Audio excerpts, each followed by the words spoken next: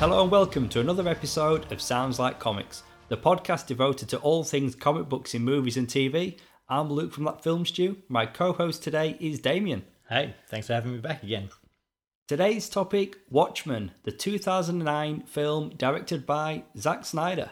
This is your warning, we will be talking spoilers. You requested that we did Watchmen, and I think out of everybody that I know, you're the biggest fan. It's a funny thing because I came to Watchmen late. It's one of those comic books where when you're an older comic book reader, the first book people say, have you read Watchmen? And if you said no, they'll shove it in front of you saying you've got to read this book. And when I read it, it must have been very late 80s. It would have been very late 80s. And it's blew me away. It was, unbelievably dense and complicated and nuanced. And they said it was unfilmable. For a long time. Yes. I mean, many directors tried. I mean, Terry Gilliam comes to mind. He did. Darren Aronofsky, he was another. Okay, I thought he was interested in a fan. I didn't know he was actually going to attempt to make it. But they're just two of many, many people that were listed. And yeah, Zack Snyder is the one that finally put it up on the big screen. Yep. Did you know that Snyder did a test of Rorschach and dropped it in a 300 trailer?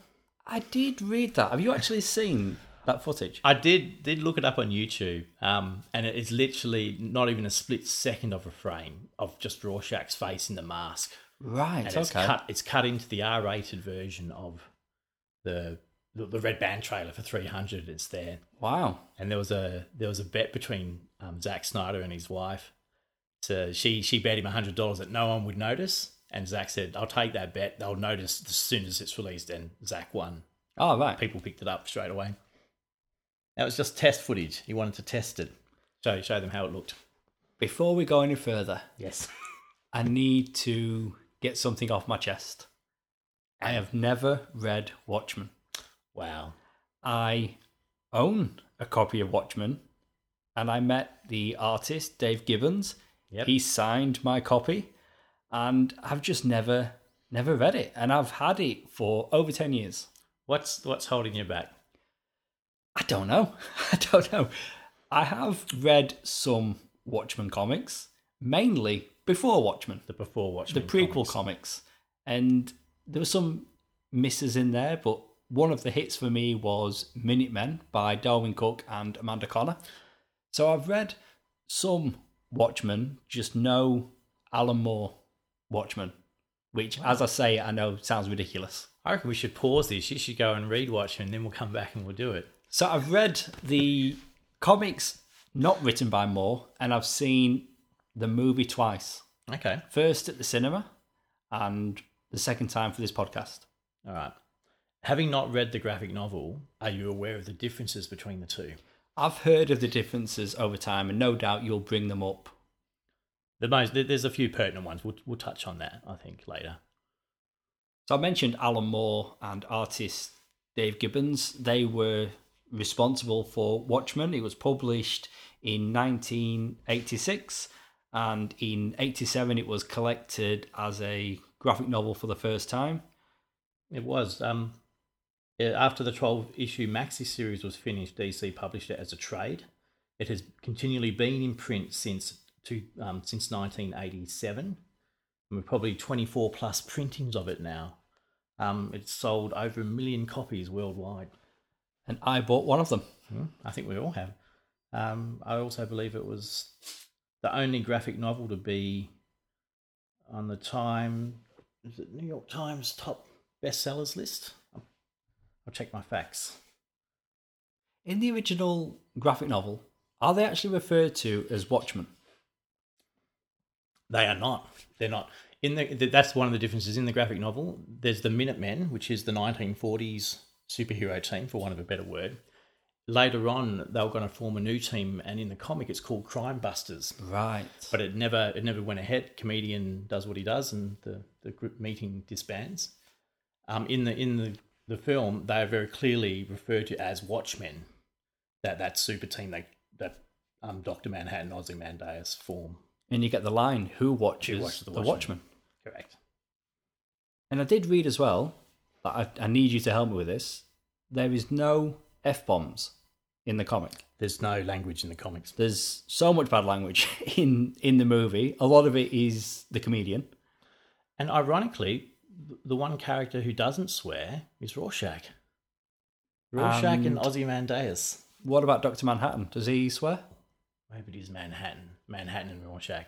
Yes. I'll back up on that comment and say it's Manhattan and Rorschach who don't swear. Don't use F-bombs. Okay, with the movie, it stars a ensemble cast of Maylene Ackerman, Billy Crudup, Matthew Good, Carla Giordano, Jackie Earle Haley, Jeffrey Dean Morgan, and Patrick Wilson.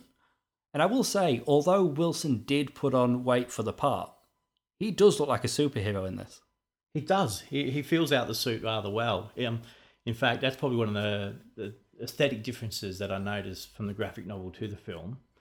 The modern Night Owl, even in retirement, looks much more fitter than the comic book version. He does look like he's gone. Like he looks more like Mr. Incredible has let himself out. So even with Wilson putting on weight, he's still not at that level. He's not at that level, no. Okay, so before we get into our take on the movie then, it was released in both conventional and IMAX cinemas on March 6, 2009 and grossed $55 million on its opening weekend and over $185 million at the worldwide box office. The film polarised fans and critics. The style was praised, but Zack Snyder was accused of making an action film that lacked the subtlety and wit of the comic. And there's been many re-releases of this movie, and I know you've watched all of them. A director's cut with 24 minutes of additional footage was released in July 2009. The Ultimate Cut edition incorporated the animated comic Tales of the Black Freighter into the narrative, and it was in the original graphic novel. So that's something we didn't get in the movie. And that lengthened the runtime to 3 hours and 35 minutes, and it was released on November 3rd, 2009. The director's cut was received better than the theatrical release. And in the animated movie, we got Gerard Butler playing the lead. We did. Apparently, Zack Snyder promised Gerard a role in the film, and when the casting was filled and there was nothing left for him to do, he got to do the voice acting for the main and protagonist in Black Freighter. It's quite interesting. The omission of Black Freighter from the film, the theatrical and director's cut, is probably what removed some of the more human moments from the comic, from the film, because the segues in the comic book of Black Freighter, there's interactions between a newsstand operator and a kid reading a comic book. You know, it's just occurred to me, I have seen that. I was working in a video store at the time, and I rented it. The Ultimate. The Black Freighter. All I remember, pirates. Yeah. I can't remember anything else. But yeah, Gerard Butler. Yep. So in Australia, Black Freighter was released individually as its own movie. And before the movie came out, they released a motion comic, yes, didn't they? I think with that, they just had one guy doing both the narration and playing all the characters. Which, for me, made it kind of unwatchable, having a male narrator doing all the male and female voices. So well, of course. Yeah. I kind of said it, didn't I? Yeah, he's doing all the characters, even Sally Jupiter. But he's putting on, a bit of a higher voice for the female characters. Oh, that doesn't sound good. It took me out of the moment. I found it really hard to watch them. My advice would be don't watch the motion comics. Read the book. All right, I'll read it. I'll read the book. One more thing before we get to the plot of the movie. We're getting a Watchmen TV series very soon. It's going to be on HBO. And at the time of record, I think we're weeks away. We are weeks away. I'm optimistically excited about the HBO series. I'm keen to see how they're going to expand on this world in today's modern lens. And it is a sequel, isn't it? Not necessarily to the Snyder movie, but Watchmen in general. Like, they're not remaking it again. Like, in this, we have a older Ozymandias played by Jeremy Irons. Look, my perception is it's a sequel. Mine as well. Yeah. I've been avoiding info on it. I want to enjoy it, sort of. And I've seen the trailers, and they're mainly teasers. Like, they're not showing us a lot. We get a glimpse of Dr. Manhattan, which is interesting, and he's blue and glowing. We just Which see the you'd glow. expect. We just see the glow. We'd But actually it's see him. It's nobody. It's nobody else. It's not just the blue light in a room. But okay, you're optimistic then, and yeah, we'll just have to wait and see, and maybe we'll reconvene and we'll do an episode all about that first season. Yeah, I'm down for that. The plot of the movie. In 1985, where former superheroes exist, the murder of a colleague sends active vigilante Rorschach into his own sprawling investigation, uncovering something that could completely change the course of history as we know it. I mean, Watchmen does that anyway. That opening and many things that we see in this film is an alternative reality or alternative history to our own. Yeah, the opening sequence to Watchmen is probably still one of my favourite, like, world-building sequences in any film. I think that just in the title sequence, they show you so much of what's going on in the world with the flashbacks, especially with the Minutemen. So, sort of jumping ahead of what we see with the comedian. Yeah, I mean, they do a great job, and they've got a Bob Dylan track playing over the opening, and everything is working. But they're showing key moments from our actual real past and flipping it in this alternate 1985 history. And there's famous personalities of that time popping up in this movie. There like are.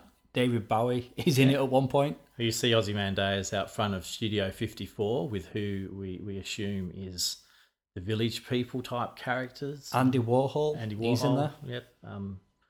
As you said, David Bowie.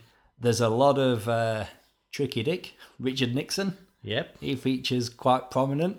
He does. And whenever he's on screen... He actually has a lot more to do in the film than he ever does in the comic. Okay. He's only alluded to in the comic. You see more off-panel than you do, like, front and centre. Him in particular, whenever he was on screen, I found his makeup very distracting.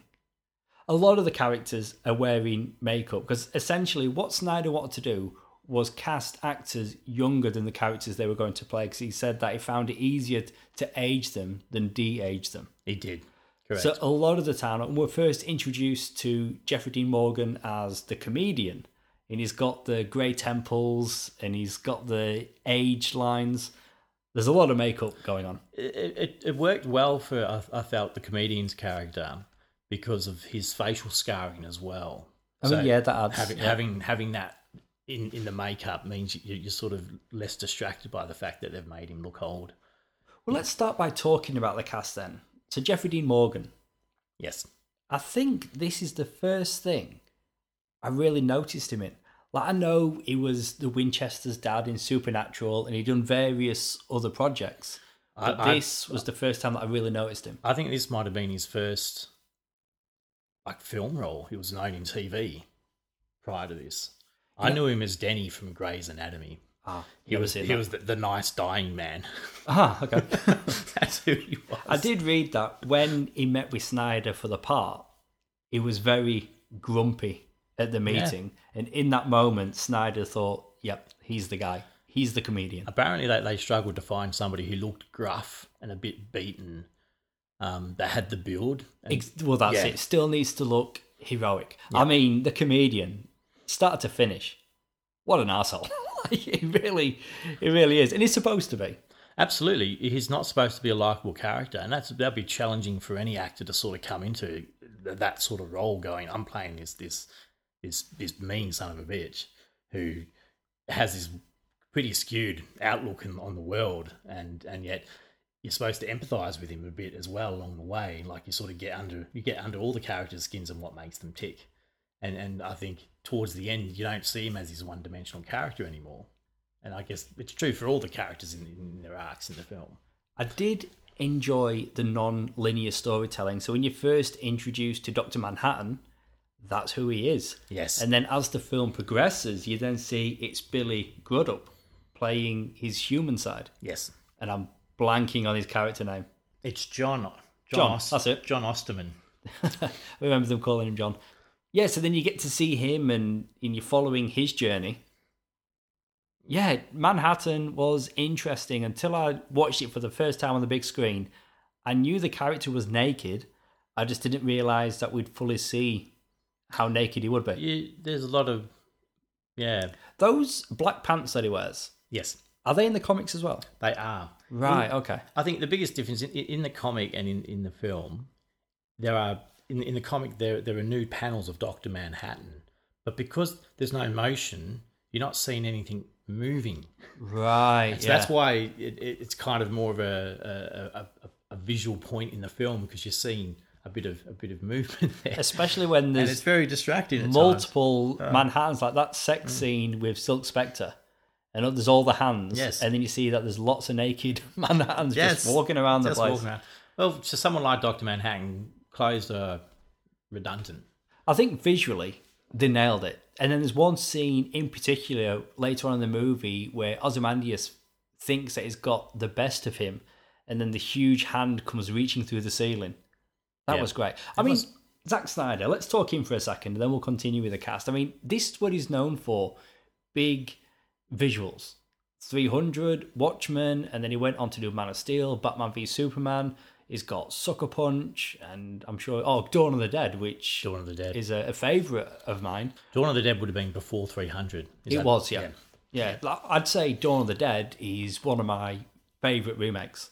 I think it's such a good movie. It is a good film, yeah. But that's what he does, big visuals, and this is a very faithful adaptation. Like, I do know that, is it a squid at the end in the comic, or tentacles? It's a psychic squid tentacle alien so octopus we don't monster. Get that here, and I feel as though that was the right choice. Without reading the comic, I feel as though that was the right choice.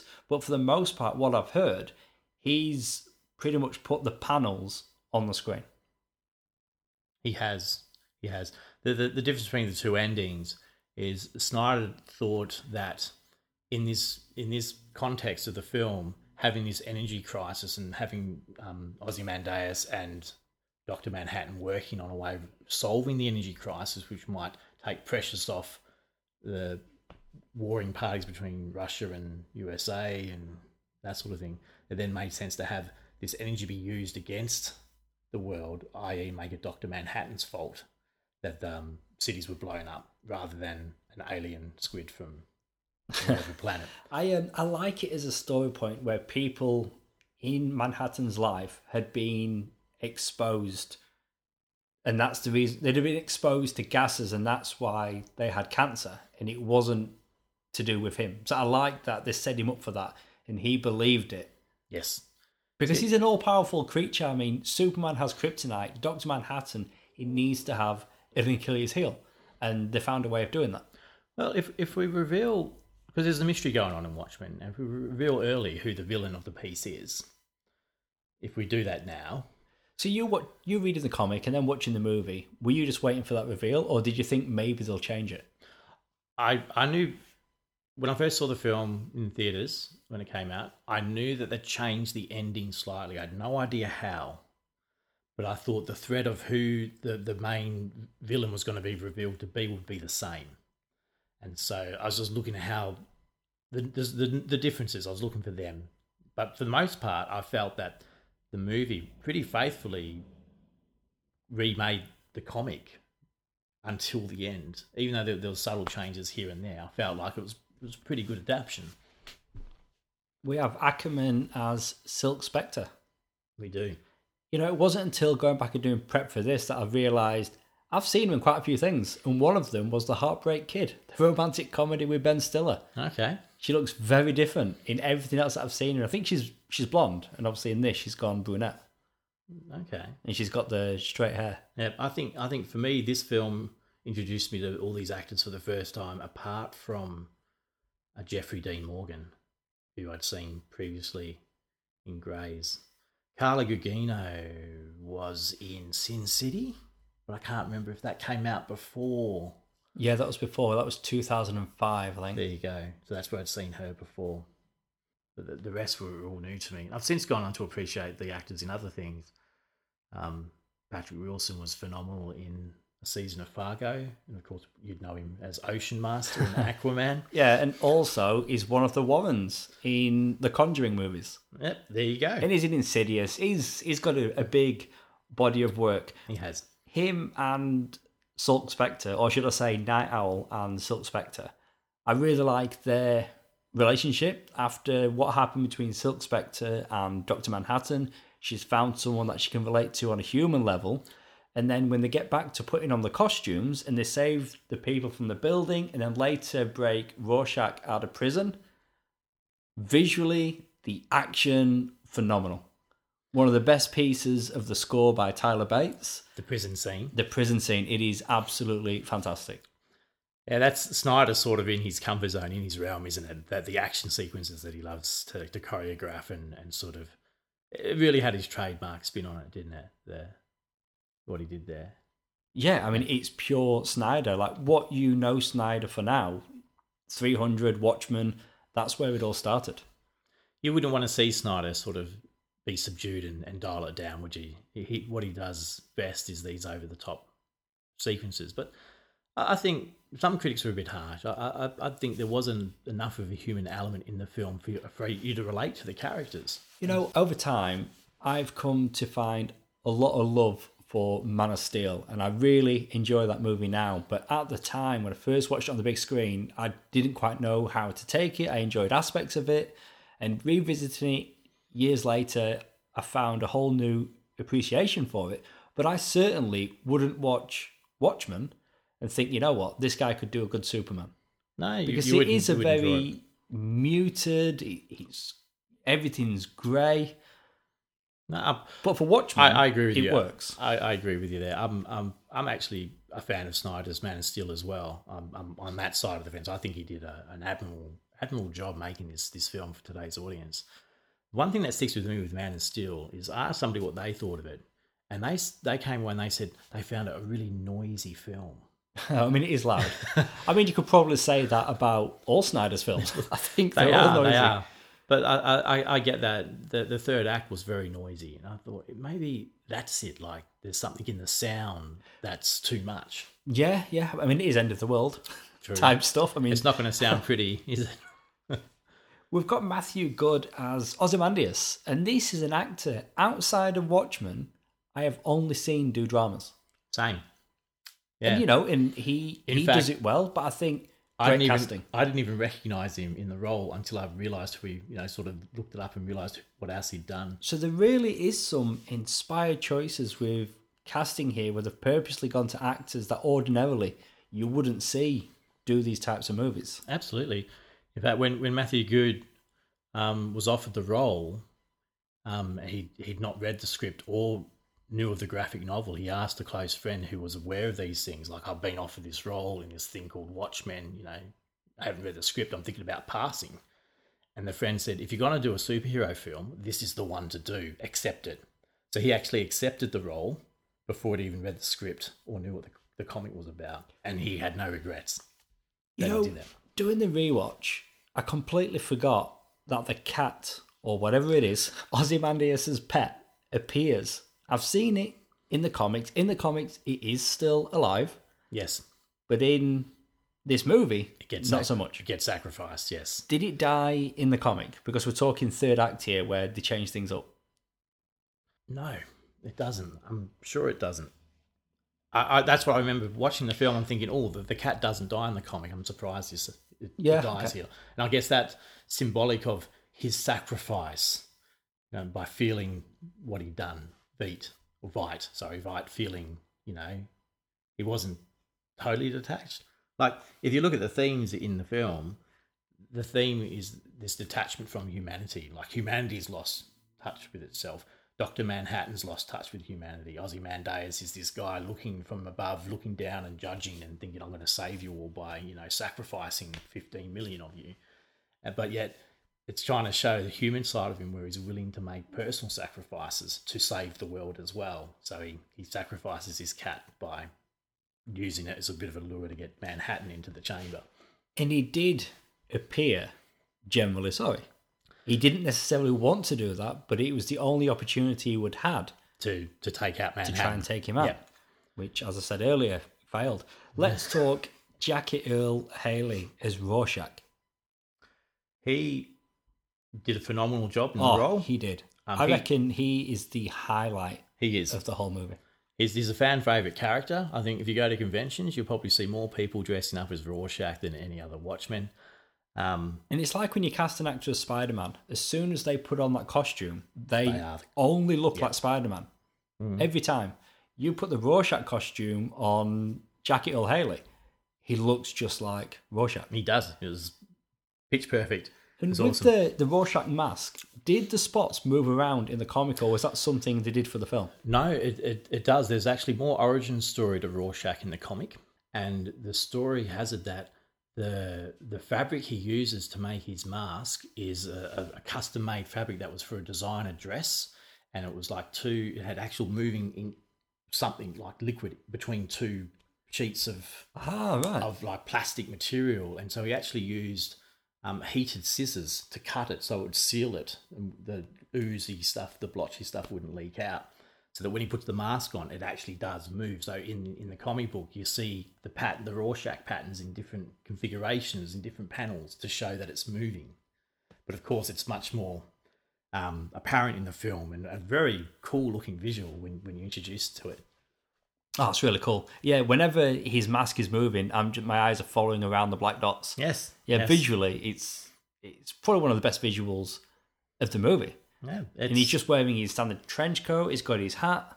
Yep. And yeah, the design of his costume just works perfectly. And I guess while we're on Jackie Earl Haley, he was the only cast member to be familiar with the source material before, and he actively wanted to get the role. He wanted to be Rorschach. And I did read that he's got a black belt in a form of martial arts, but he does. purposely chose not to use it because he wanted Rorschach to be more of a street level, Yep. scrappier fighter. Yep. Which I think it's just working on all cylinders for me. When I first watched it, I didn't realise, because we get him take the mask off towards the end, and he pops up throughout the whole movie. He's always watching He's them. always there. He's always there. In second the viewing- background or the foreground or I knew, so I could see each time that he popped up, and I loved it. But the first time, I had no idea that was him until we get him to the prison and he's getting his mask taken off. So that's the same experience you have in the comic. When you're reading the comic, you don't know what Rorschach looks like until he's caught by the police and unmasked. So that's revealed in the comic as well, which is very cool. So we've talked about a couple of the costumes. I mean, I think they did a great job. Yeah, I think the costumes, though, in different to the comic book versions, were a very good compromise in adapting for film. Like both Silk Spectre costumes look very different to their comic book versions. You can sort of see this in some of the film companion books if you want to dive deep, or the art of. I mean, Sally Jupiter is certainly more lingerie in the movie. Yes, but her character uses sexuality to put her, when she's fighting criminals and that, she uses that against them, because one of them actually confessed, I had her in my sights. This is sort of in the comic behind the scenes, but because the way she looked, I couldn't bring myself to pull the trigger. Yeah, that's a good trick. Yeah, so distracted. When we're talking about the first appearances of the characters, I guess one thing we didn't touch on is the fact that originally this Watchmen, it was going to be a story that did feature DC Comics characters. And purposely, it was Alan Moore, the writer, that was looking to feature characters from Charlton Comics who had been purchased by DC. So that was characters like Captain Atom, was Black Canary in there? If you do the comparison, Night Owl was based on Blue Beetle. Rorschach was based on The Question, and also an original Steve Ditko creation called Mr. A. The Comedian was based on the Charlton Comics character Peacemaker. Ozymandias on a character called Thunderbolt. As you said, Dr. Manhattan was based on Captain Atom. And Silk Spectre 2, so the Laurie Jupiter version, the modern version, she was initially based on Nightshade, but then more so Phantom Lady and Black Canary. Right. Okay, I always got the Black Canary comparison. But there was Black Canary in there with the fishnets and some of the costume. But it was somebody at details. DC that just said, hang on a minute, what are you planning on doing with our characters? And on the back of that, Alan Moore had to then come up with original characters, but based on those other characters' traits. They're all archetypes of superheroes we know and recognise. I reckon DC saying no was one of the best things that could have happened for Watchmen, and just had it just stand out as be as unique as it is. Like, who cares about Captain Atom today, really? More people are going to be familiar with Dr. Manhattan than Captain Atom. They would be. I think they have used Captain Atom in DC. It's comics. rare that he gets his own book, and No. come on. No, come on. They used him a bit in Justice League Unlimited. Yeah, a little bit in a cartoon. There'll be some kids out there who know who over Captain 10 years Atom ago. is. They used him in that. And again, I know the character, Yeah. but I just think having to create original characters was a benefit to the story, and it's one of the many things that has Watchmen stand out to this day. Even though it's a comic that is still published by DC, it's very much got its own identity. It has. It's become its own franchise, hasn't it? Really, we've had sequels. We've now got a TV show. DC Comics now, they're still telling the story Doomsday Clock. Jeff Johns and Gary Frank on art. Yes, a 12-issue maxi series. Are you reading that? I am reading that. Yeah. Again, I only read Watchmen comics, not written by Alan Moore. I'm quite enjoying Doomsday Clock. I'm looking forward to the last issue coming out when it comes out. I've quite enjoyed the before Watchmen comics for the most part. I like how DC will experiment. And I think they first introduced Watchmen into the DC universe through Rebirth, I believe. Yeah, and then they did the Button. I think the 4-part special between Batman and the Flash. The Button, and then where the comedian's Button appeared in the Batcave. Yeah, and in Doomsday Clock, somehow Bruce Wayne gets Rorschach's journal, things like that. So I'd be interested to see. You know what?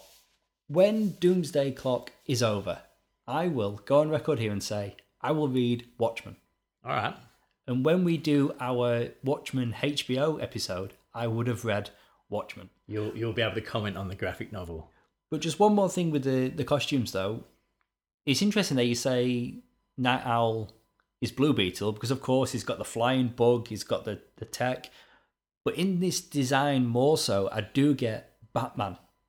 It's sort of the movie version is certainly a nod to Batman with the tech and the gadgetry in the cave, or the Owl Sanctuary, whatever you want to call it. And the Justice League movie that ended up being credited to Joss Whedon as director started with Zack Snyder. Do you think he held on to the Night Owl goggles from the Watchmen set and gave them to Ben Affleck? Because when you get that updated Batsuit in Justice League, it looks a lot like Night Owl. There's certainly a lot of similarities there. I agree. Maybe it's just an aesthetic that works on the face, having the angled goggles. I mean, the special effects, we've talked quite a bit about them already. I mean, for the most part, the effects are working. I mean, this is CGI action from 2009, and it's still 10 years old now. Still holds up for the most part. Yeah, I agree with that. I think the approach that they utilised in the film, the decisions they made for some of the CGI effects, especially with Manhattan and the blue glow, it feels organic when you watch the scenes. The way I believe Billy Crudup was wearing a motion capture suit that was also illuminated, so that the blue light was coming off him, which illuminated his environment, which made it look natural. So the blue light on actors' faces and his surroundings are actually coming off the actor's suit. Right. To give it that glow rather than adding it later. Just adding it after the fact. Yeah, again, it does not play like a movie from 10 years ago. No, it feels like it could have just come out last year. I was a bit worried, watching it again recently, how I'd feel about it with not watching it for a few years. It wasn't until the rewatch that I realised it's the standard cut is 2 hours 42 minutes. It's a long film, and that's just the standard cut. And I mentioned with the extras, this movie can go up to 3.5 hours. Yep. I think there's merit to the ultimate cut where they intersperse the animated Black Freighter into the film, and there were sequences done, and it feels quite organic. And the most important parallel with the Black Freighter story is that it shows simplistically that this guy who thinks he's doing the right thing and he's desperately trying to get back to his family, but he's doing horrific things to get back to his family because of his circumstances. It parallels Ozymandias' character, who's prepared to do terrible things to save the world. So that was the parallel. That's why the Black Freighter comic was in the original Watchmen story, to show that parallel. But I guess the other connection there is that the writer of the Black Freighter comic within the comic of Watchmen was also somebody Ozymandias in the comic employed to come up with the idea of what would invade America as an alien. So the writer of the Black Freighter came up with that story. They employed artists and visualization people to come up with, what's going to be the most horrific thing to terrorize people. They were cloning psychic brains en masse to have this massive psychic brain appear in the squid. I mean, it's out there stuff. And of course, only a comic book writer could come up with that sort of idea. I mean, some of the special features that I've read, there's one that's like a 60-minute style expose on some of the characters. Under the Hood? Is that what that is? Yes. Oh, that's what you're talking, Under the Hood. Yeah, but yep. They added a lot of special features to the Blu-ray to give it a fuller experience, closer to, I guess, what you'd have got from the original graphic novel. Because a movie can only give you so much. That's right. I think in reading behind the scenes, Zack Snyder realised that to make The Watchmen a film, you have to cut out content to make it short enough to be a film. Otherwise, you're looking at a 4 or 5 hour film, which is what Terry Gilliam said. He felt like he couldn't make Watchmen as a film. It needed to be 4 to 6 hours long. So that's why he bowed out, because he says it's unmakeable as a film. Whereas Zack Snyder went, no, it's not. You just need to cut this, this, and this out. But he didn't want to ignore it altogether. So he did these Under the Hood documentaries or extra features. He did Black Freighter as a standalone animated feature.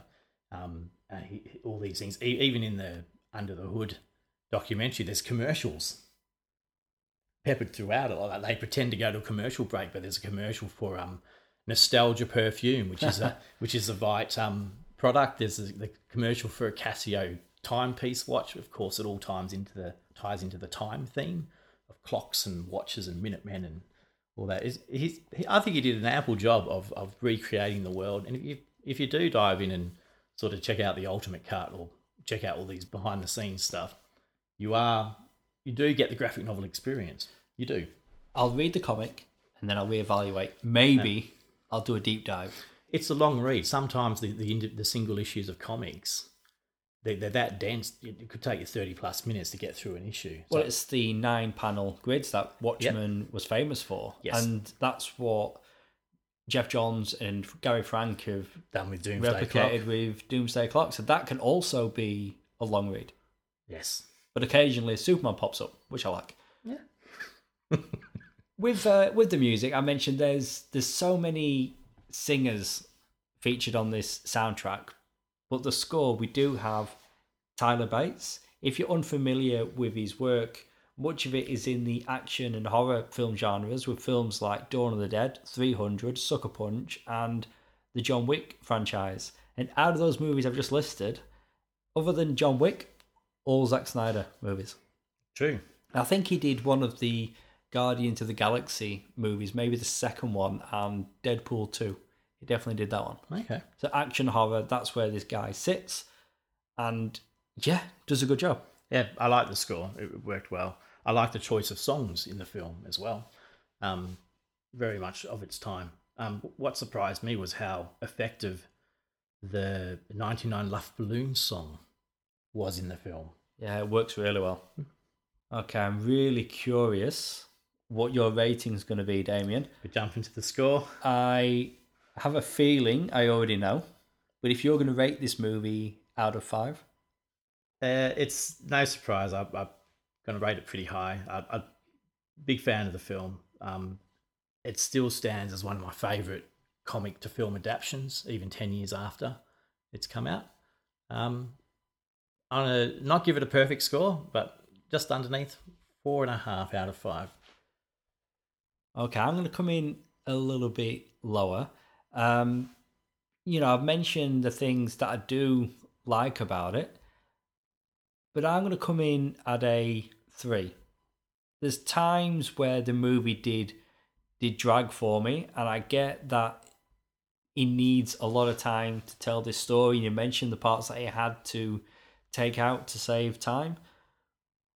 But there's things that I liked, things that I didn't. We're getting a lot of good performance in here. The visuals are there. But yeah, it's a movie that I did enjoy for the most part as this rewatch. But it's not something I'm planning on going back and watching anytime soon. If anything, he just wanted me to see a Justice Society of America movie. Okay. When we get the flashbacks to the Minutemen. I'll ask you to reconsider your score after you've read the graphic Yeah, novel. I mean, my score's my score. Yep. It's official. It's but official. You're right. It's Like, locked in. my opinion could change after reading the comic. But yeah, I think the fact that I found the movie long. Oh, that's the thing. The attempted rape scene. Was that actually a rape scene in the comic? It was. I did feel like the comic would have gone further than the movie. I'm glad the movie didn't go that way, and we find out that comedian is the movie. Silk Spectre's dad. The movie does go a bit more hardcore than the comic did. Oh, really? Yeah. But the movie, it stopped. It did stop. It doesn't go all the. It does get stopped. Right. Okay. In So the it comic, always gets stopped in the comic. The Hood of Justice stops it in the comic as well. Right. Okay. So But I thought maybe it was an attempt. Yes, I thought maybe the comic would have taken it further. No. And I was very, very relieved in this movie that it didn't go all the way as well, that it was interrupted.